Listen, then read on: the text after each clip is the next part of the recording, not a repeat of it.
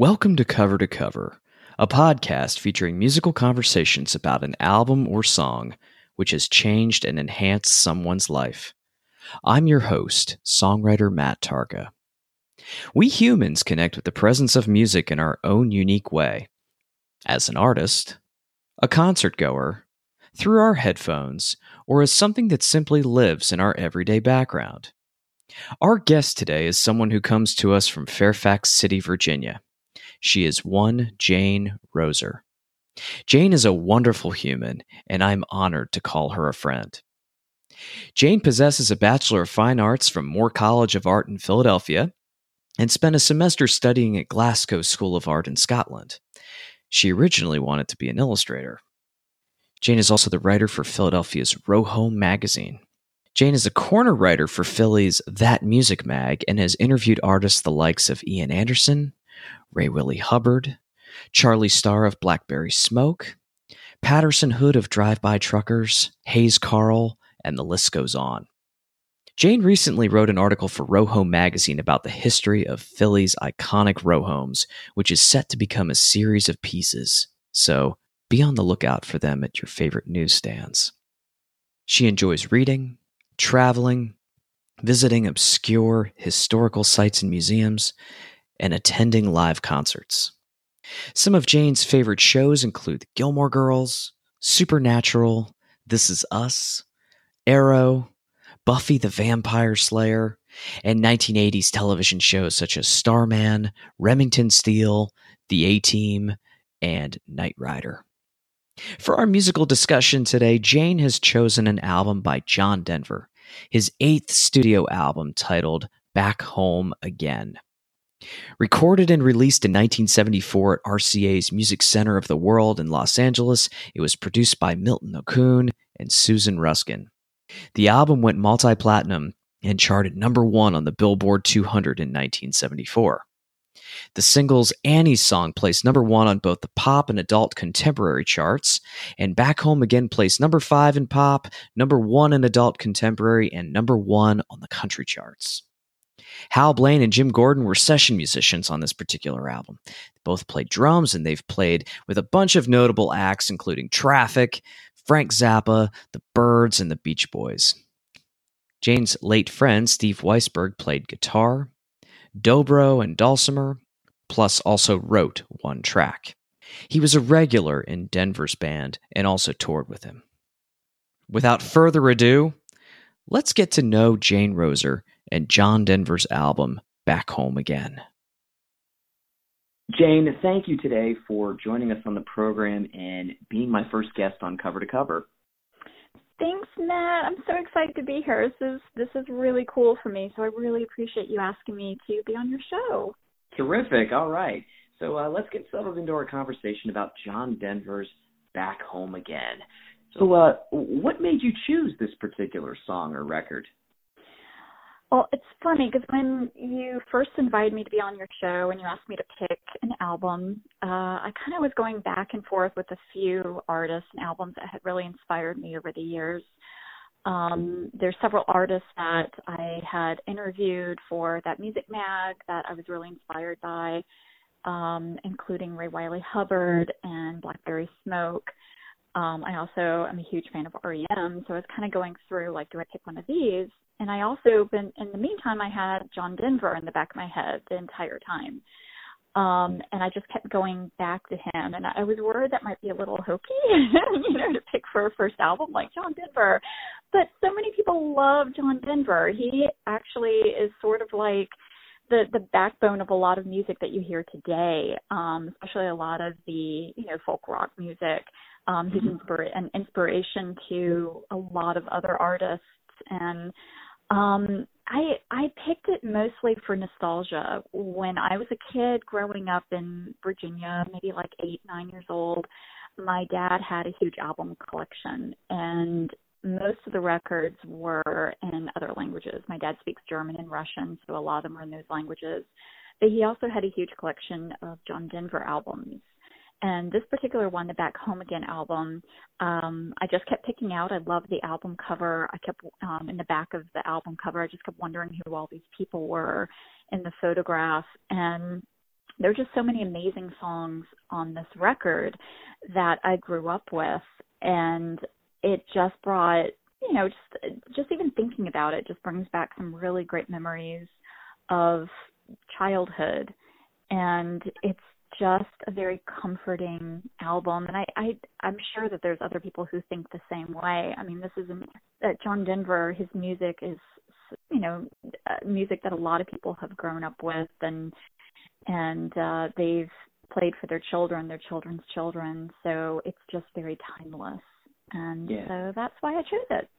Yeah, I totally agree with you about his music being timeless. That, in a lot of ways, his music takes you on some sort of a journey, whether you're, winding through some back roads of Appalachia, some sort of remote, part of America to visit relatives. He seems to just, he just has kind of a peripheral story as to, where you might be going. And he's just a really, he's kind of like a highway companion in some ways. Yes, exactly. And again, he's very honest in his music and his lyrics, and I think he has a great self-awareness about what he's singing about. And his music has just endured for so long because his themes really resonate with people. There are things that we can relate to. And, his songs, his stories about family and home and traditions, it's something that every American can, it just feels like they have just a relatable story to as well. Yeah. Can you tell us a little bit, to our listeners, who the additional, musicians and players are on this particular record? Well, the one that I'm really familiar with is my friend Steve Weisberg. So Steve, I met Steve many years ago he was doing a show at the Birchmere with a John Denver tribute artist named Ted Vigil, who is incredible. If you guys get a chance, please check him out. He looks a lot like John Denver, but he is an amazing musician and just one of the kindest people you could ever meet. But Steve was John Denver's lead guitarist on most of his most famous songs. Steve moved to Aspen from Austin, Texas in 1972, specifically to be discovered by John Denver. He used to always tell this story, both to me and also on stage. And they actually bumped into each other at a hardware store in Aspen. Both of them wanted to buy the same item. I think it was some sort of like snow removal tool or something like that. And John was aware of Steve but hadn't met him yet. So he actually went over to John's house to audition and got the gig. They just had a really, easygoing time with each other. They could really kind of play off of each other. One of the things that John had told me is that they recorded their albums quickly, and on a third of the songs that are now they're best known, the band had only been shown the songs a few minutes before they actually recorded them, and they honed them while on tour. And John never once told Steve what to play, just allowed him to do what he felt was right at the moment. I think that's why that they endured for so long as a tight-knit group. So Steve played the dobro and he played the lead guitar, and I'll never forget this. This is really funny. When soon after I had met Steve after the show, and we just got to be really good friends. We hung out for a while, and we would just talk on the phone all the time, email back and forth constantly. And Steve would always invite myself and my friends and my family to their shows anytime you're in the D.C., Virginia, Maryland area. And at one point, I remember I contacted a friend of mine who was then working for NBC News in D.C., and I pitched the story of doing a story about Steve and Ted and John Denver, and she thought it was a great idea. And then I get a call from Barbara Harrison, who's a very well-known, longtime local news anchor, about doing the story. And the first question she asked me, and I'll never forget this, she said, "Let me ask you one thing. Why did John Denver need a lead guitarist?" And it's one of those things I never thought of that before. It was one of the, I guess, just one of those things, like, writing, doing music journalism for so long, it just never occurred to me because, bands always have a lead guitarist. You know, you might have Sure. the lead singer is also a guitarist, but you still have that lead guitarist. Mm-hmm. And it was just one of those things I just never thought of, and I just thought it was really funny that she just could not understand that. And but she was very passionate and really wanted to do this story. You could tell that she was a huge John Denver fan. And one of the things that Steve said during the interview, I'll never forget this, is he said John Denver had a way to bring people in touch with a part of themselves that they liked the best. And I think that this album, the Back Home Again album, really personifies that. Yeah. Well, wow. That's, yeah. Well said. Well Thank said, you. Steve. And well said, Jen. Thank you. He's very in tune with himself, and he's had a lot of stories to tell. He actually would, he had like a side job where you could book private shows with him. Basically, he would come to your house, he would sing some John Denver songs, and also, and Steve also wrote a couple of songs too for John Denver. His most famous was on the Rocky Mountain Christmas album, which was the Christmas for Cowboys, is the most famous one that Steve wrote. And so he would go to your house and he would sing songs, and he would tell you these stories too about what it was like to tour with John Denver and to to make these albums. And I don't know if he ever told this story in public, but I remember one of the last times I saw Steve, he sadly passed away from cancer several years ago, but one of the last stories he told me that he just got a kick out of this was about Led Zeppelin, how they were the John Denver band had booked a private jet to take them to one of their shows. And the flight attendants and the pilot were so thrilled when they saw, oh my gosh, it's John Denver and his band. This is great, because apparently the band before them was Led Zeppelin. And I guess he said John Bonham had gotten so smashed on the plane ride that he tried to open the door mid-flight, and the band all was jumping on top of him, trying to play the flight ride, and they were just so traumatized. So I honestly, I don't know how true this story is, but this is how it was told to me, and it's just so funny. It's like from Led Zeppelin, and then they see John Denver come, and they're like, "Oh, everything's going to be fine." And there's a bit of relief on their faces. It's like John Denver, like he's just like the good old boy. He's like so cool, and everyone loves him, and he's never going to do anything crazy like try and open an airplane door mid-flight. We're talking with Jane Roser here about John Denver's Back Home Again, and another question I would like to ask of you is, can you describe, somewhere in particular when you first heard, this record? I know that you mentioned that, this was part of your dad's record collection. Is there, can you extrapolate a little bit on that in some way? Was that, I know you were very young when you first heard the album.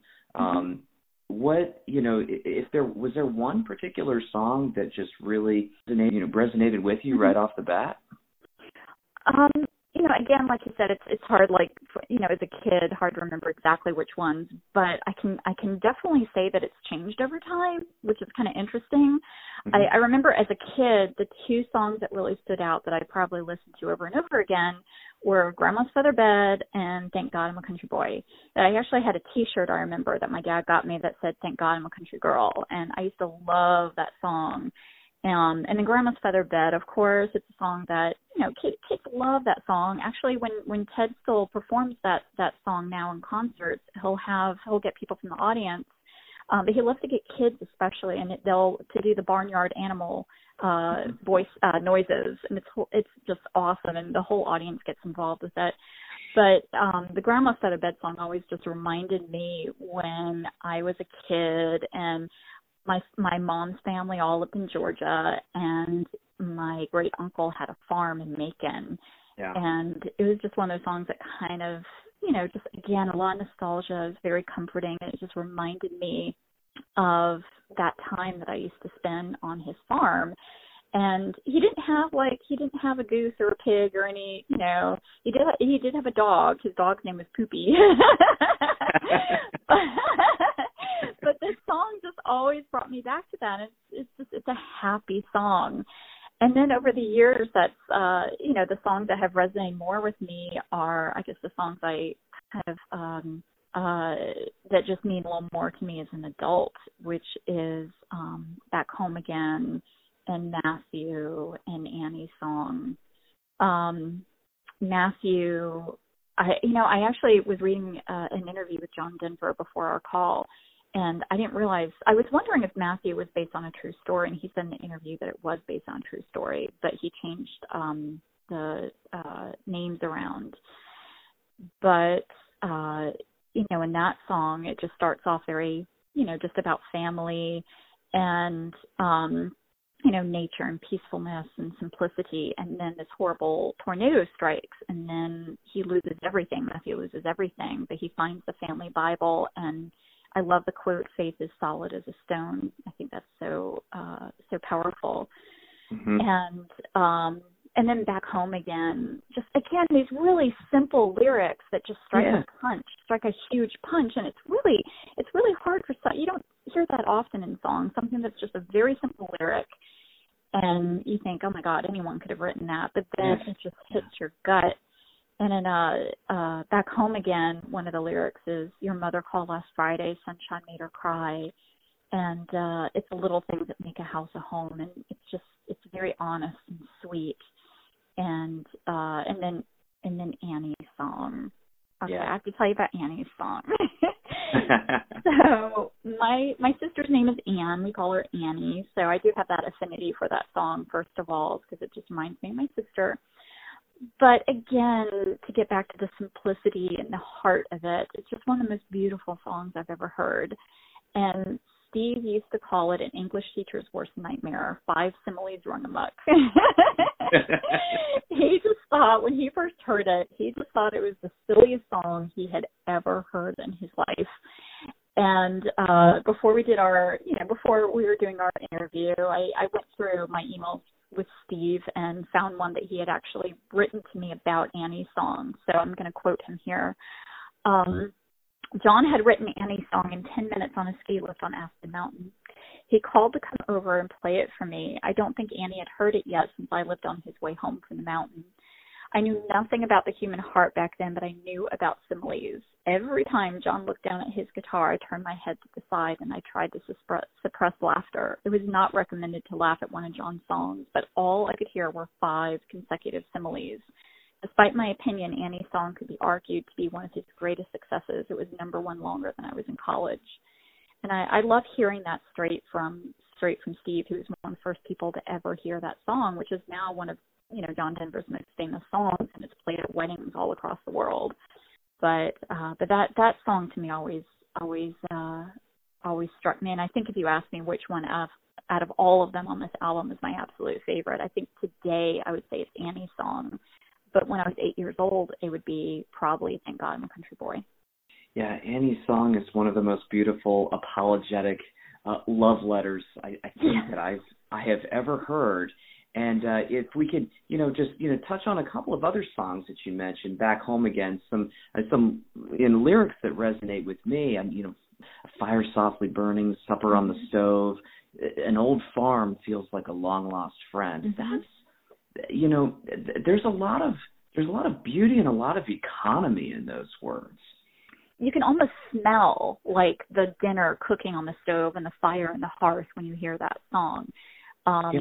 It really illustrates everything that's around you, and it paints a picture and brings it to life. Definitely. And, Grandma's Featherbed, there's definitely, at least in my opinion, some Celtic influence, with the music. And also, when it comes to crowd participation, I immediately struck by, you said that because I thought of various ways that Pete Seeger used to engage his audiences. And there was always a lot of, participation from the crowd, whether it be children, adults, or everybody coming together to join in on any one of his choruses. It was a very inclusive and engaging kind of concert experience. And when I've watched some old video footage of John Denver, that really, that approach seems to really shine through on his performances.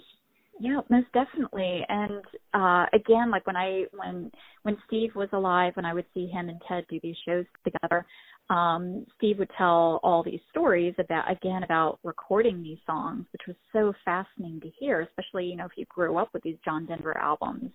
And then today, Ted keeps that alive. He still tells these stories that Steve had told him and used to tell the audience, and he really does get people involved, the audience involved in the songs that he's singing, especially besides Grandma's Featherbed and Thank God I'm a Country Boy, which he usually ends with Thank God I'm a Country Boy, but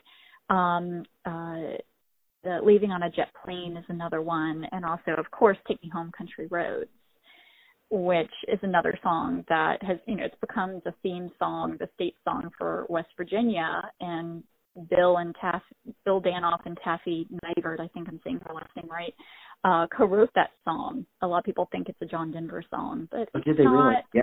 It's not. It was written by a couple in D.C. who had never actually even been to West Virginia, but the West Virginia just fit the song really well. And John Denver had been playing with them at where did we say it was? It's Gypsy Sally's today, but I believe it was called the Cellar Door. The Cellar Door, that's right. And John had been playing with them at the Cellar Door, and he heard them play the song, and he loved it. So they just, went back to Bill and Taffy's house, and they kind of honed it in, cleaned it up a little bit, and that became one of his biggest hits. And it's so funny how all that happened. And and funny enough, Bill still lives in D.C., and his son Owen Danoff is a really good friend of mine. He was one of the finalists on The Voice a couple of years ago, and he's he's now a musician in Nashville. And I'll never forget this.